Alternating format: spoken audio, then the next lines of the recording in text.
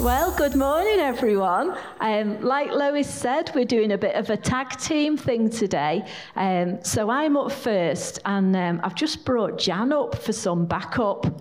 I've actually brought Jan up because of something that was said last week. So when Steve preached last week, he said to us, "Were you in the school nativity?" And there were lots of Marys and Josephs and shepherds, but Jan was sat behind me, and Jan said, "I was a dove." Oh. And not only was Jan a dove, this is when she was 8, so it's about 30 years ago, okay? Not only was she a dove, but she was a dove with a speaking part. And Jan is now going to give us her dove speaking part. Right. Yes, I was the dove, and this is what I had to say. "Roo kitty coo," said the little grey dove, "you will find great warmth and love. Come, come to the stable." And that message hasn't changed, has it? Come to the stable. Thank you, Darren. No, thank you, Jan. Thank you, Jan. Rookity, kookity, cuff, or whatever it is. So the reason that I wanted Jan to come up was because actually that dove, it didn't exist. I'm not being funny, but do you know what I mean? And if it did, if it was perched somewhere, it certainly didn't have a speaking part. But I have discovered something this week that I did not know. And that is, there wasn't an innkeeper. I have grown up from my little school days because my faith in the nativity story has been based on a school production of the nativity. So what I always thought was that Mary and Joseph arrived, knocked on the door, and he was like, "No room in the inn." But it isn't actually the case when you read the Bible version of it. And earlier this week, I felt prompted to speak on the innkeeper. And that was why I've been looking into the innkeeper. So it was a bit of a shock to find out he doesn't actually exist. So I'm like, well, Lord, what am I going to speak about then? Because it was clearly the innkeeper who was raised to me. So then I thought, about the nativity, what do we know? What's true? We know Mary and Joseph lived in Nazareth. We know they travelled to Bethlehem, which was the town where Joseph was born. And they had to go there because a census was taking place. So they had to travel up from Nazareth to Bethlehem to register themselves. That was Joseph's hometown. It was a journey of approximately 70 miles. And that would have taken walking 8 hours a day, somewhere between 4 and 7 days, to travel from Nazareth up to Bethlehem. That's quite a journey when you're 9 months pregnant, isn't it? That's quite a journey to undertake. We found out that Joseph actually had extended family up in Bethlehem, because that was the place where he came from. That was his birth town. And his family still lived there. They had homes there. And so what I've discovered, that Bethlehem, this tiny, tiny city, would have been packed at that time because so many people were going back to their homeland to register. The houses in those days were kind of 3-story. So your top story was your upper room or your guest chamber.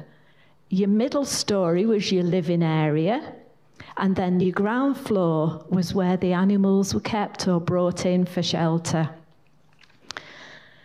And I kind of imagined Mary and Joseph, based on my school nativity play, arriving in Bethlehem, going to kind of the Bethlehem version of the Premier Inn or the Travel Lodge, and they were knocking on the door and, "I'm sorry, we've got no room for you, no vacancies." And I've kind of got a modern day example of that, because this morning at 6:30, I got a text off my son-in-law, and he's been in Devon. And he's travelling up the country, and he got as far as Birmingham last night. The traffic on the other side of the road was at a standstill. The side of the road where he was, because of the snow, was really crawling along. And he thought, it's okay, because I'm booked into a travel lodge at Stafford. And he arrived at the travel lodge at 1:30 in the morning. And when he got there, they were kind of frantically looking for his booking, and they said, Mr. Williams, you were booked in last night, not tonight. And so he's like, oh no. And he said, we're totally full because all the people have come off the motorway because the traffic and the snow is so bad. So he drove on to Knutsford Services and spent the night in the car till 6:30. And he's now in our spare bedroom, catching up on his sleep before he travels home. But that's like, I imagine this for Mary and Joseph. I imagine them going around trying all these doors. But what is more likely is that they went to family. They went to the home of one of their extended family. And if we just look at Luke chapter 1, and we've got the verses there, it says that while they were there, the time came for the baby to be born. This is while they were in Bethlehem. And Mary gave birth to her firstborn, a son. And she wrapped him in cloths and placed him in a manger, because there was no room in the inn. There's not a mention of an innkeeper. There's a mention of no room in the inn. So the innkeeper is suggested. But what is more likely is that they went to family. They went to extended family. And the word that's in there, no room in the inn, it comes from the Greek word, so I'll try and pronounce this okay, katalima, which means the guest room or the upper room. So that gives us a slightly different slant on things, that Mary and Joseph went to this extended family member and there was no room for them in the upper room, in the guest room of the house. So that family member let them into the ground floor, which is the area where the cattle, where the animals would have come in for shelter.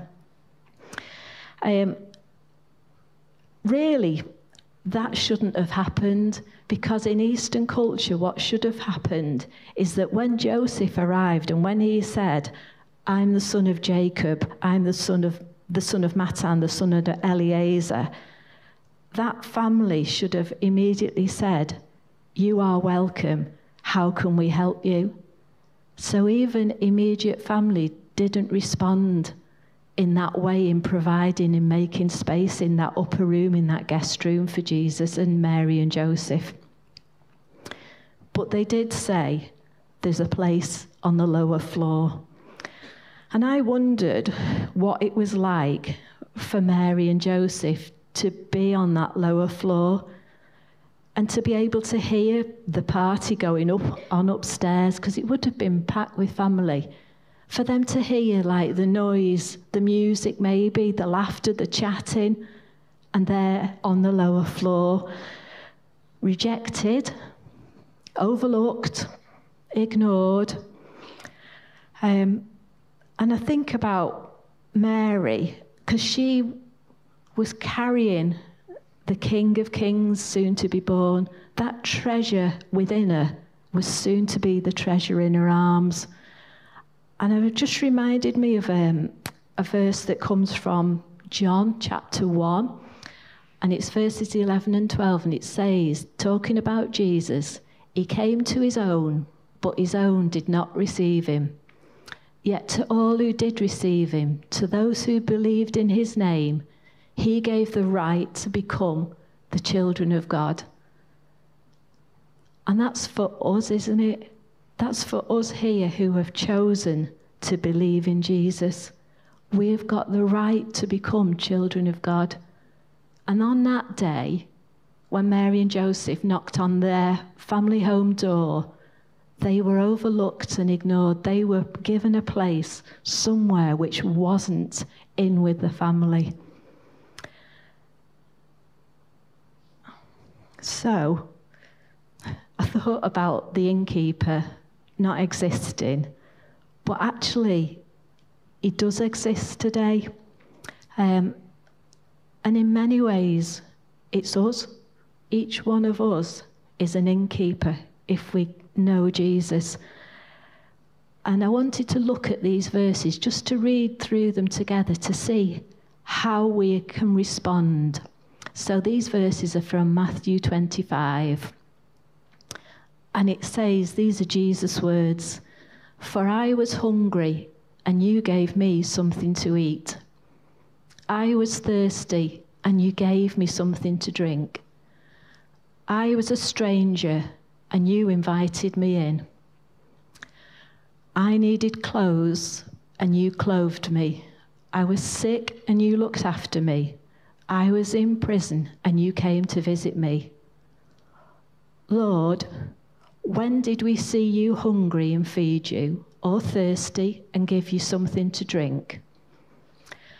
When did we see you a stranger and invite you in, or needing clothes and clothe you? When did we see you sick or in prison and go to visit you?"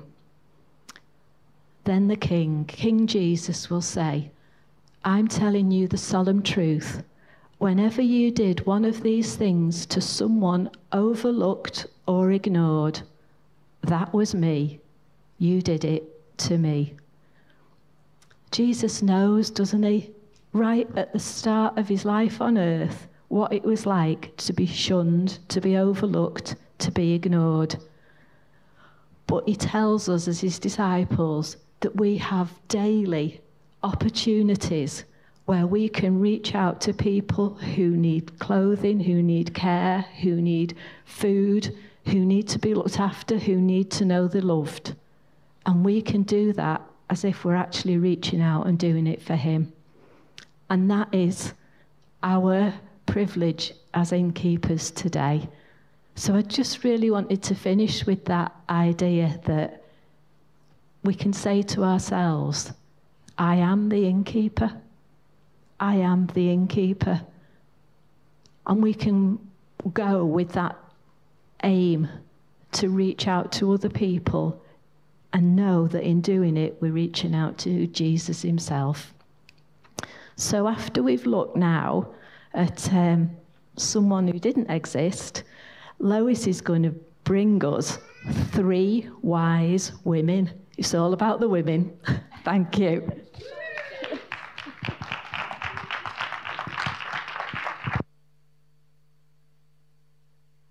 Today, oh, there we go. Yeah, gentlemen, sorry if you're feeling left out today.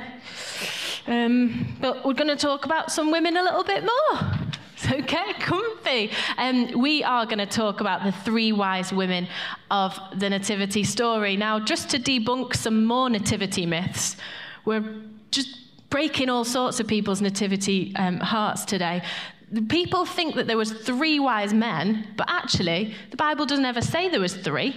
So that we have also made up. So I'm making up the fact that there was 3 wise women, because if other people can make up, so can I. So can you hazard a guess about who the women might be that I'm meaning with the 3 wise women in the nativity story?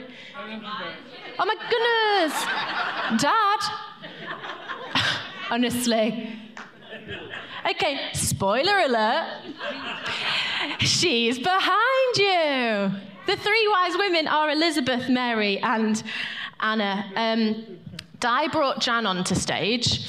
I've got Barbies on stage. Quite a correlation, really, Jan, I think. So these are my 3 wise women. You might have not heard of Elizabeth or Anna, but you may well have heard of Mary, mainly. Oh, they're going to be up to all sorts. Excuse me. Excuse me a second. Well, I didn't think this one through, did I? Whoops-a-daisy. You can just sleep there for a minute and be good. Elizabeth, Mary, and Anna, who were they? So they are 3 distinct women with very different lives, but they are pinnacle in this incredible moment in history all surrounding the birth of Jesus. So let me just run through with you who they are, who we've got. This one here is Elizabeth. Hello, Elizabeth. Elizabeth's story is found in Luke chapter 1, verses 5 to 23, but for the sake of time, let me just give you a couple of verses to help you understand who Elizabeth is. So it says this in verse 5 to 7. During the time that Herod was ruling, there was a priest named Zechariah. He belonged to a group of priests named after Abijah. His wife Elizabeth, this is Elizabeth, also came from the family line. And both of them did what was right in the sight of God. They obeyed all the Lord's commands and rules faithfully. But they had no children, because Elizabeth was not able to have any. And they were both very old. So Elizabeth is old. She's married. She's from a priestly family. She was righteous. And that is what we know about Elizabeth. But the main thing is she was also childless. So that's Elizabeth. Next up, we have got Mary. This one's Mary. Gosh, she really needed to do her hair. This one is Mary. You will find Mary's story a little bit later in Luke chapter 1, verses 26 to 38. But let me again just give you a couple of verses. I'm going to read from verse 26 and 27. About our wise woman number 2, which is Mary, and it says this. God sent the angel Gabriel to Nazareth, a town in Galilee. He was sent to a virgin. The girl was engaged to a man named Joseph. He came from the family line of David, and the virgin's name was? Mary. There we've got Mary. So Mary is young. She was probably 13 or 14, scholars think. She lived in quite a lowly village called Nazareth. She's a virgin. She's engaged. She was a Jewish girl from a very humble background. So we've got Elizabeth. We've got Mary. Can I multitask? We've got Anna. Now, Anna is a little bit later in the Christmas story. So you'd have to flick forward a chapter to Luke chapter 2. And this is what we know about Anna. Now, there was Anna, a prophetess, the daughter of Phanuel of the tribe of Asher. She was of great age and had lived with a husband 7 years from her virginity. And this woman was a widow of about 84 years who did not depart from the temple, but served God with fasting and prayers night and day. We'll just pause that there. So Anna was a prophetess. She was a highly devout, prayerful woman. She's been a widow for 84 years, which probably means she was over 100, maybe about 105 years old. So 3 very different women. To recap, Elizabeth, old. Mary, young. Anna, very old. Elizabeth was from the line of Abijah. Mary from David, Anna from Asher. Their status was different. Elizabeth was from a priestly line. Mary's was a Jewish girl. Anna was a prophetess. Their relationship statuses were different. Elizabeth was married. Mary was engaged. Anna was widowed. So there's so many things that are different about these 3 women. So many things that separate them, but there's one thing that I think unites them all. And it's the very thing that unites them that makes them my 3 wise women. And the thing that I think all of these women have got in common with each other is their obedience. It's their obedience that makes them the 3 wise women in our story. You see, being obedient to God is always the wise thing to do. Obedience isn't always easy. Sometimes it's costly. Sometimes we don't know kind of how we're going to be obedient to God. But it's always the wise thing to do. And you know, a God-honoring, obedient decision won't always be the easiest decision. But we believe it'll always be the right decision. And we believe that when God asks us to be obedient to him, he will always help us. When we give him our yes, he will always help us to follow through on our obedience to him. So to bring you up to speed about how these people were obedient, Elizabeth, after years of not being able to have children, her husband had a crazy encounter with an angel who said, "You're gonna have a baby." He was like, "What? That's not possible, we're too old." The angel then said, "You're gonna have to call this baby John, and John is gonna be very, very important." Now imagine the scene. Elizabeth is gonna be giving birth to a baby that never should have really happened, that's probably going to be the only baby she might have, and her whole extended family and society would expect her to call the baby after its dad, Zachariah. But the angel said, "You must call it John. Don't care what anybody says, you must call it John." And guess what Elizabeth did? She called it John. She was obedient to the one thing that God asked of her. Mary, poor Mary. If an angel came to me when I was 13 years old and said, "Would you mind carrying the Son of God in your belly?" I'd be like, "No, thank you. Please find someone else." But Mary was like, "I am your servant, God. If you ask me to do it, I'll do it." And that decision, that obedience to God, will have cost her greatly. There will have been friends and family that will have wanted to walk away from her because they'd have been like, "You're a virgin, but you're pregnant. Somebody's lying. What's going on?" She will have known that the cost of her obedience was massive. But when God said, "Will you?" she said yes. Mary was obedient when it mattered. And then we've got Anna. And Anna demonstrates her obedience in a different way because Anna lived a life of obedience. She decided to prioritize prayer and worship and fasting and waiting for the Lord every day of her life. And as someone who'd been widowed for 84 years, I can imagine there was times when that would have been hard and lonely and difficult, where she'd have been like, "Lord, where are you?" But she decided every day to be obedient in worshiping and praying to God. So whether it is a one-off decision, whether it is an act of obedience, or whether it's a lifestyle obedience, these three women showed their wisdom because when God said, "Will you?"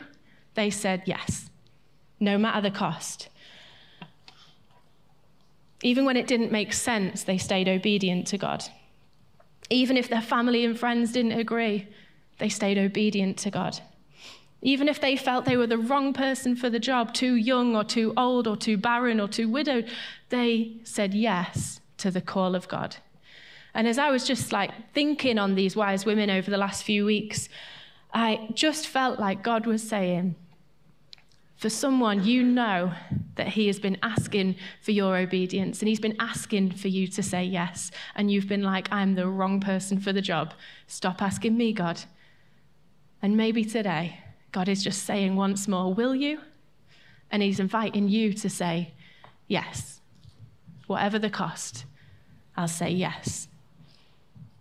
Maybe you've been feeling like God is asking you to do something, and you've been worried that it might destroy your reputation. It probably destroyed Mary's reputation as a virgin, young teenage girl to carry the Son of God in her, but she said yes. Maybe you feel like, and it felt like the Holy Spirit said this week, that you have been obedient. You have been obedient over and over again, and you are waiting for your miracle. Maybe the Holy Spirit wants to say, "Thank you for your obedience. Keep saying yes. I'm going to say yes to you at just the right time." I wonder what it is that God is asking you to do, and he is waiting for your yes. Waiting is a hard thing to do. But we believe that when we say yes to God, he helps us through the waiting season, through the obedience, and everything that follows. Obedience to God isn't always an easy decision, but it's always the wise thing to do. We're going to worship together as we end our service, but there might be something that you've heard today maybe about being an innkeeper or about wisdom or being obedient, that you're like, God is speaking to me. And maybe you need to just pray with someone and have someone pray for you. If that's you, our prayer team are going to be over in that corner over there. And they would love to pray for you. Or it might be that you need prayer for something totally different and you're like, I just need some prayer. Then go over there for anything that you need prayer-wise. You can't go over there and get some money or food. That's later. But if you need any prayer, then do go into that corner. If you'd like to worship with us for the next few minutes, then why don't you stand to your feet?